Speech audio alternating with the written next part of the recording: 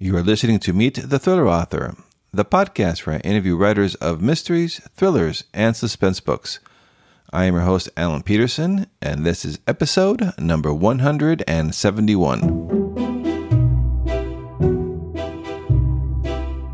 In this episode of the podcast, we'll be meeting Rory Clements, who is a British author of historical thrillers. He won the CWA Ellis Peters Historical Award in 2010 for his novel Revenger, and the CWA Historical Dagger in 2018 for Nucleus. His latest novel, A Prince and a Spy, was published on September 7th. It's his first novel to be published here in America, but it's the fifth book in his Tom Wilde series. Rory lives in Dover, England, and I had a great chat with Rory about the amount of research he puts into his historical thrillers, how he balances incorporating real historical characters like Winston Churchill and Prince George into a work of fiction, and a whole lot more. So check out that interview coming up here in just a moment. But before we get to it, I want to let you know about this episode's sponsor, which is Masterclass. If you're not familiar, Masterclass is a streaming platform that makes it possible for anyone to learn from the very best. It's accessible on your phone, web, Apple TV, Roku devices, Amazon Fire TV. I like to watch the courses on my Samsung Smart TV in that crisp 4K HD, and also on my phone whenever I'm out and about and I have some downtime. They're really fantastic. And for fans of thrillers, readers, and especially for you aspiring thriller writers out there, and the experienced ones too, check out the classes from Dan Brown, James Patterson, David Baldacci, and Walter Mosley. They're fantastic. So you can check it out at thrillingreads.com/masterclass. All right, here is my interview with Rory Clements. Welcome to the podcast, Rory. Thank you very much, Alan. So can you tell us a little bit about your background, please? My background, I was in newspapers for quite a while, national newspapers in Great Britain, in London. But I was always writing in my spare time, not getting anywhere with it. But then, we left London. We came up to the wilds of Norfolk, not Norfolk, Virginia, Norfolk in England. And we had two young kids and we wanted them to school outside the city. I had to earn a living and I got down to the writing seriously. And it's a very different thing when you write full time to when you write in your spare time while doing another full-time job. And I was very lucky. I took off immediately. I managed to get an agent very quickly and got a publisher very quickly. And the last 12, 14 years, I've made a decent enough living writing thrillers. The first, a series of Tudor thrillers set in late Elizabethan times. More recently, I've turned my hand to the 1930s and 1940s with a hero called Tom Wilde, who's a history professor at Cambridge University in England, and he happens to be American. And did you always were you interested in historical thrillers? Is that why when you were trying to figure out what to write? Is that why you chose to write the historical type thrillers? I've always been interested in thrillers, particularly. I mean, not just historical thrillers, all thrillers. I just love thrillers. I just go back to Ian Fleming and William Goldman and all the great thriller writers. I just think that it's the way to go. I guess you feel much the same as you run this podcast. Yeah, absolutely. Yes. So ever since I was a little kid, I always loved the thrillers. Yeah, me too. And so I was kind of curious. So now Prince and the Spy is actually the fifth book in the Tom Wilde series, but it's the first book that's being published here in the States, in America. It is, yeah. And I'm delighted with that. Yeah, I think it has a very strong American element. One thing, I mean, because the prince involved was Duke of Kent, Prince George, who was the king's brother, and he died in a plane crash in 1942 in the middle of the war. Now he was really good friends with Roosevelt, and in fact, he just had a son a couple of months before he died, and Roosevelt was godfather to the child, who's still alive today. His name is Prince Michael of Kent. Before we get into the details of the book, I was kind of curious about your impressions with the publishing business in the UK compared to America, to the States. Is it the same, similar, different? Well, I'd be very pleased with the way my American publishers, Pegasus, have been working. I must say, I think they've done a fantastic looking cover. It's very different to the British cover. I mean, I like the British cover very much, and I also very much like the very different tack that the Pegasus have taken. Yeah, they seem very proactive. I think I'm very pleased with them. Yeah, they sent me an advanced copy, and so I've been enjoying reading this. And yeah, the covers is very nice. And I remember I did look at your website when I was preparing for this and noticed that that your other books have different covers in the UK. And I remember Michael Connelly always has different books. It's kind of interesting that even though it's the same book, but they use different covers depending on the countries. I didn't realize that was something that the publishers did, but it's fascinating to see that part of the business. I mean, I guess they know their market. Yeah, they're the experts, job. Right? Yeah. Yeah. So can you tell us a little bit then about how did this the Wild series start? Can you give us tell us about that process? Well, as I said, I'd written seven of my Tudor thrillers, and you need a break sometimes, and I might go back to those one day, but I really love doing that. And I was just chatting one day with my agent and my editor, and they both thought it wouldn't be a bad idea for me to have a go at something else. And I'd always had the back of my mind that I'd really like to do a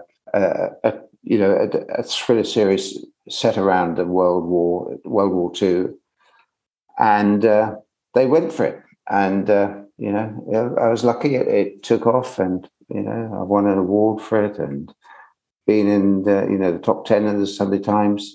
Very pleased with it. Yes, it's a fascinating time too. The whole World War II, and your book has the OSS and the intelligence service in the UK. It's so fascinating. Well, it was very important, of course, the OSS in the UK, and by in 1942, it was just beginning. But by the end of the war, I mean, the whole place in Grosvenor Street was absolutely packed out with great people, men and women. They did great work. They infiltrated deep into the heart of Europe, and there's some very, very impressive people among them. And some people say, why is my hero an American? There was a very specific reason for that. He's a history professor at Cambridge University. Now, the Cambridge University at that time is a bit different to the way it is now. One thing, there were no women; it was all boys. There were a couple of women's colleges, but they were separate. They didn't even get degrees. But they were also all from the upper middle classes, private schools, and they just sort of got their places there, grace and favor. I wanted somebody who was an outsider who'd look at that sort of, that Brideshead Revisited world with a sort of a wry eye. Somebody who was sort of, just think some of it was a bit amusing, maybe. So an American seemed to be an outsider. And, I had a couple of famous American intelligence people in mind who had strong links with Britain in mind when I came up with my protagonist, Tom Wilde. Yeah, it's so fascinating too, because so much of the U.S., like the CIA, and they learned that came, the OSS was its predecessor, and they learned that from the British intelligence, and our Delta Force and Green Berets all was up from the SAS over there in the UK. So a lot of the stuff that we have here, we learned it from you guys. Well, I think they had to at the first place. I mean, the OSS, when they started off, were actually trained by the British Secret Services, but they very, very quickly came up and, got their act together and made their own way in the world. They were remarkable people. Yeah, and I don't want to give out any spoilers or anything here, but can you discuss a little bit about, because there's a theory on this book on a theory that the Prince George was murdered in that plane crash. Was that something that came up from your story, or is that a conspiracy theory that's been around for a while? There have been many conspiracy theories about the death of Prince George over the years.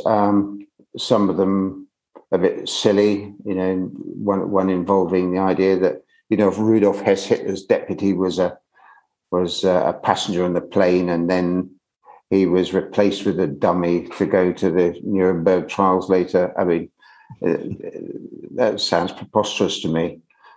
But at the same time, there was something very, very strange about the plane crash. It was I've been up there, and it's not a high mountain. It crashed into a hill about 600 feet high, and it had plenty of time to gain height. This plane, it had left Invergordon Air Base, supposedly en route to Iceland.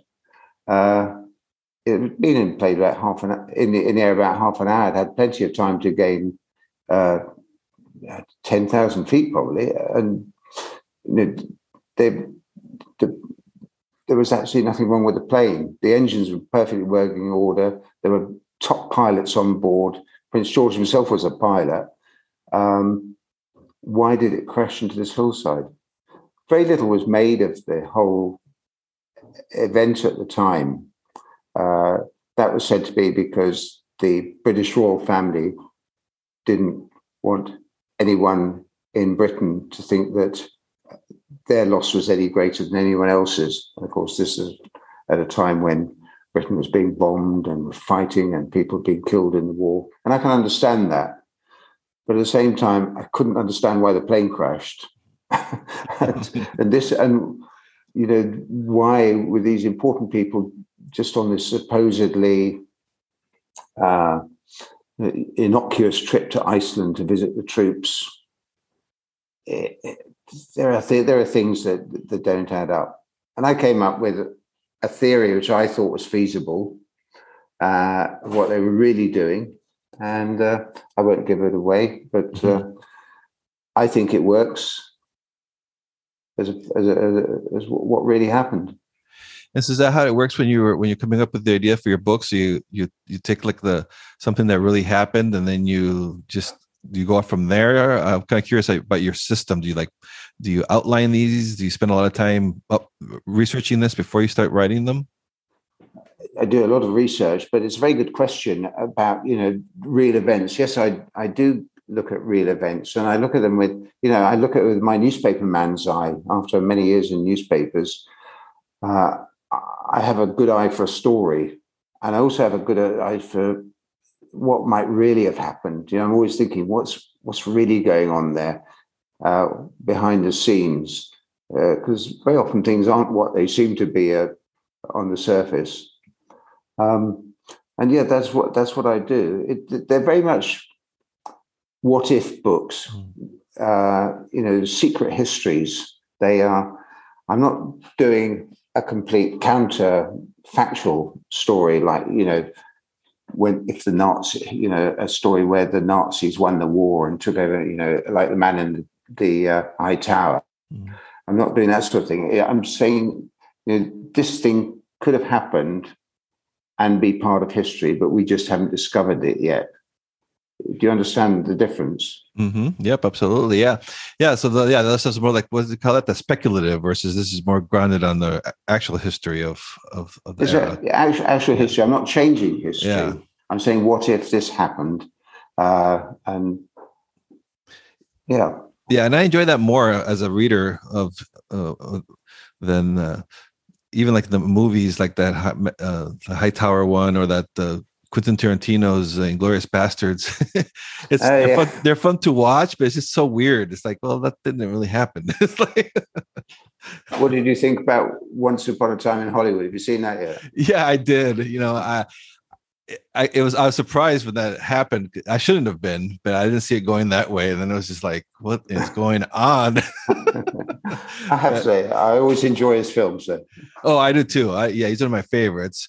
But yeah, that was kind of crazy. I'm like, oh, so he's doing an Inglourious Bastards here on Once Upon a Time in Hollywood. Yeah. So yeah, well, I guess it's fun to get your revenge. To mow down Hitler in the movie theater like you did in that movie. Exactly.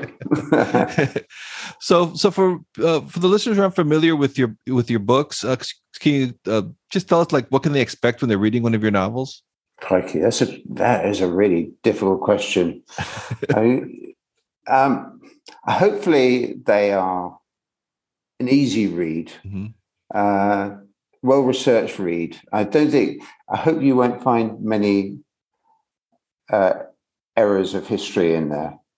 You will meet people who are real people, and you'll meet people who are fictional, and hopefully they'll all work together. And hopefully, I always try and get a really good ending to my books. I'm not one of those.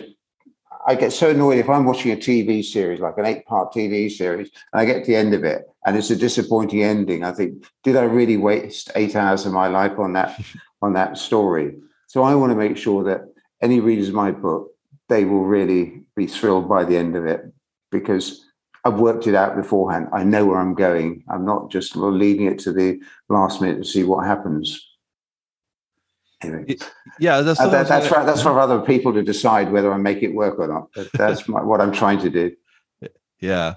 And then I was also wondering too, because like you mentioned, you have like historical figures in there, like FDR, and fictional. Is that how's that balancing that when you're writing that? Is that you don't worry about that, or do you worry that you're? I don't worry about that. Yeah. Historical fiction goes back to Shakespeare. It probably goes a bit before that. It probably goes back to the Odyssey and the Iliad. Shakespeare, when he had his Henry V, there are real people in there, and there are invented people. And he invented all the language. People didn't say all those things in Shakespeare's history plays. Don't get me wrong. I'm not comparing myself to Shakespeare. I'm just talking about what historical fiction does. It takes real events, and it gives. Often historical events are skeletons, and you're adding flesh to them. You're trying to say, this is what could have happened. You're not pretending to be a historian saying this did happen. You're saying this is what could have happened, and making sense of sometimes very sketchy historical events. And so this is the 5th book in the series. How's that going? Are you are going to be any more books in the series coming out? I've got one finished. It's at the editing stage now. It should hopefully be coming out in England in January. I hope Pegasus pick it up and bring it out. We'll have to see. That's up to them.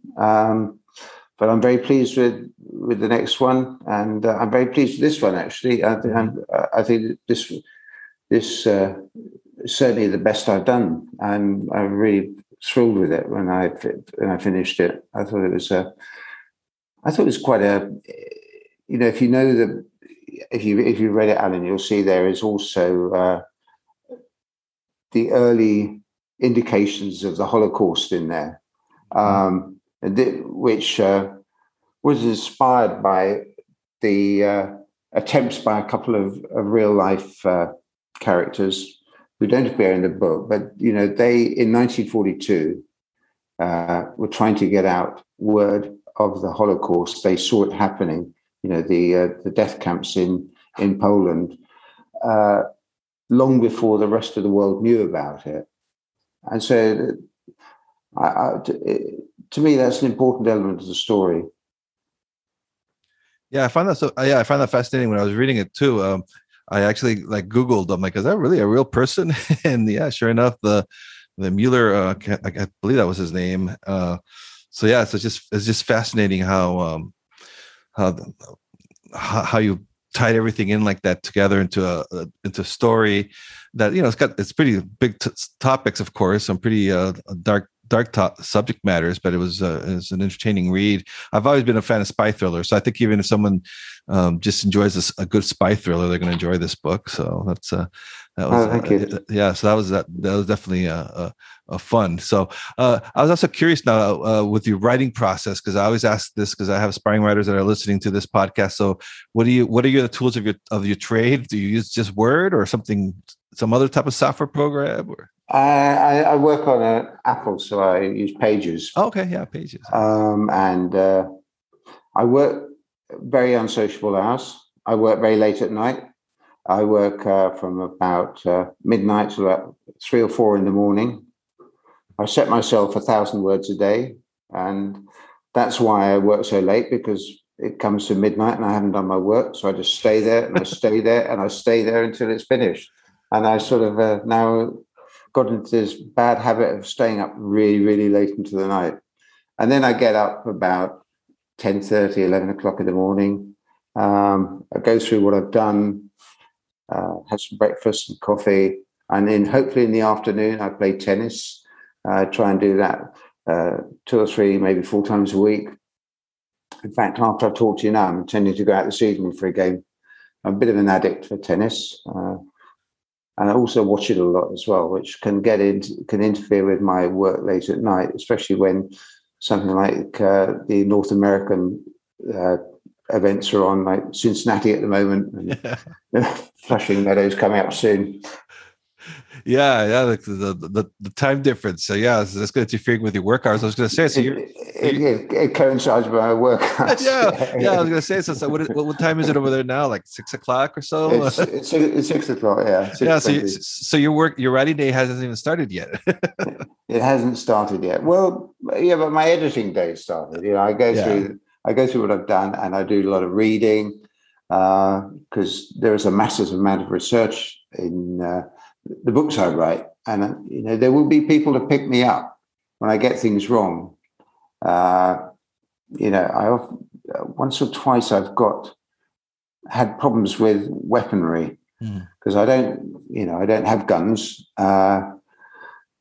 And you know, once I think I had a Smith & Wesson ejecting a cartridge, and I was told later that particular model did not eject a cartridge. Well, I'm sorry about that, and I fixed it for the paperback, but that was in the hardback.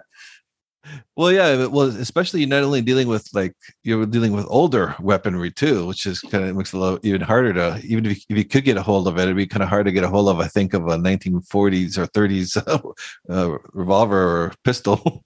Yeah. Yeah. And so as a night owl, I really like hearing about your hours. I will say, because almost everybody I interview, they always say like, "Oh, I wake up at 5 a.m." So you're just going to bed at 5 a.m. I like that. Yeah. Are you a night owl as well? Yeah, I am. Yeah. It's quite nice. It's quite nice, sort of wandering out to bed and finding that it's actually daylight. And just going to bed, isn't it? Yeah. It's everything is quiet and there's less distractions. And it is. There are the phones don't ring. There's nothing to disturb you. Yeah. So I was also wondering too, with this crazy year that just keeps on giving, this pandemic year plus now, how did that affect at all your writing process or I've been very lucky. We live in the countryside in an old farmhouse, and there are lots of fantastic walks around here. I mean, the only difference it made to me was that I couldn't see people I wanted to see, and I couldn't play tennis. I don't know why they banned tennis, but they banned tennis. So I went for a 5-mile walk every day and carried on my work. And yeah, it's now seems to be opening up in England. I don't know how it is in America, but it's opening up here. Funnily enough, my daughter, who's 20, she's just got COVID, but she seems to be doing pretty well with it. She's in London in her apartment. So I haven't actually seen her. Well, you see her on FaceTime. Mm-hmm. But, she seems all right. Yeah, that's good. Yeah. The young. It seems like it's affecting the younger people now. This new variant or whatever. But hopefully, since they're younger, it doesn't hit them as hard. So it doesn't seem to so much, does it? Yeah. So that's a positive outlet, I guess. I don't know the way it's going. It looks like everyone's going to be getting some sort of variation of it. So who knows? I guess they will. Yeah. I mean, we'll all end up either jabbed or have had it. I guess they should be swimming with antibodies. Yeah, exactly. All right. So you're aspiring. This is the one question I always ask before I wrap things up. Again, for the aspiring writers, any advice out there, especially if they're interested in perhaps writing a historical thriller like you do? The obvious thing is you have to do your research. Mm-hmm. You have to do your research to the extent that you don't have to think about what's happening. You have to feel that you're there in that time. You have to be so immersed in the time that you don't. Otherwise, you have to have far more research than you actually need. So you can discard a lot of the research. You're not trying to fill it in. It should just feel natural. That's what I'm saying. Obviously, you have a problem with getting the right voice, as publishers always call it, for your period. Now, if you're writing about the 16th century like I did, you have to talk in a language that doesn't seem quaint, as and Shakespearean, because your readers would get lost. And also, those people were not quaint. The people there were tough people who, went around the world in ships that were just basically wooden tubs. And then again, for the 20th century, their language is very familiar in the 1930s, but actually they also talked in very different ways to the way we did. And not just in this country, in Britain, but in America too, I'm sure the same is true, that there was casual racism and there was casual sexism, which it was familiar then, but it would be wrong to have it now. When I remember sort of my grandparents talking, the way they talked, it was appalling, actually, some of the time. But it was just what they were brought up with, I suppose. Do you see what I'm getting at? Yep, especially the last 5-10 years. No, not even the 5-10 years. The last 2 to 5 years, the changes have been monumental from when I was growing up. But at the same time, you can't avoid the fact that they were like that in those times. I mean, because if you're dealing with Nazis, I mean, they weren't just casually racist. I mean, they were. It was a state-run necessity for them that that people had to go along with it, or they were done for. So you have to sort of accept the way people existed then and spoke. But you have to write it for a modern audience and respect the modern audience, and actually, the modern audience is right, and they were wrong, to tell the truth. Yeah, that is fascinating. That's interesting. I never thought about that. That is a very difficult balance for you or for historical writers. I mean, yeah, you want to be true to the era, but you also don't want to offend everybody that's reading it in now in the 21st century. Yeah. No, they were wrong in that time. In fact, I used to, I would have, I was brought up at a time when Britain still had the vestiges of an empire, and I used to have long arguments with my mother about it, because she sort of came from that empire background. She'd born out in Malaya. Her mother was born in India as part of the empire, and I had long arguments with my mother about how awful the empire actually was. But to them, they thought it was the greatest thing in the world. So where can the listeners find you online on your website? I was checking out your website. You have a great looking website. Thank you very much. It's very kind of you to say so. Yeah. And what was it's Rory, just your name, roryclements.co.uk. roryclements.co.uk. Yep. Yeah. So you can find information there. And Rory, thank you so much for being on the podcast. I really enjoyed talking with you. Thank you, Alan. Thank you for listening to Meet the Thriller Author. I hope you enjoyed my conversation with one of your favorite writers of mysteries and thrillers. Or if this episode's guest is new to you, I hope you give their books a chance. Helping listeners discover new authors and books is one of the coolest outcomes of doing this podcast.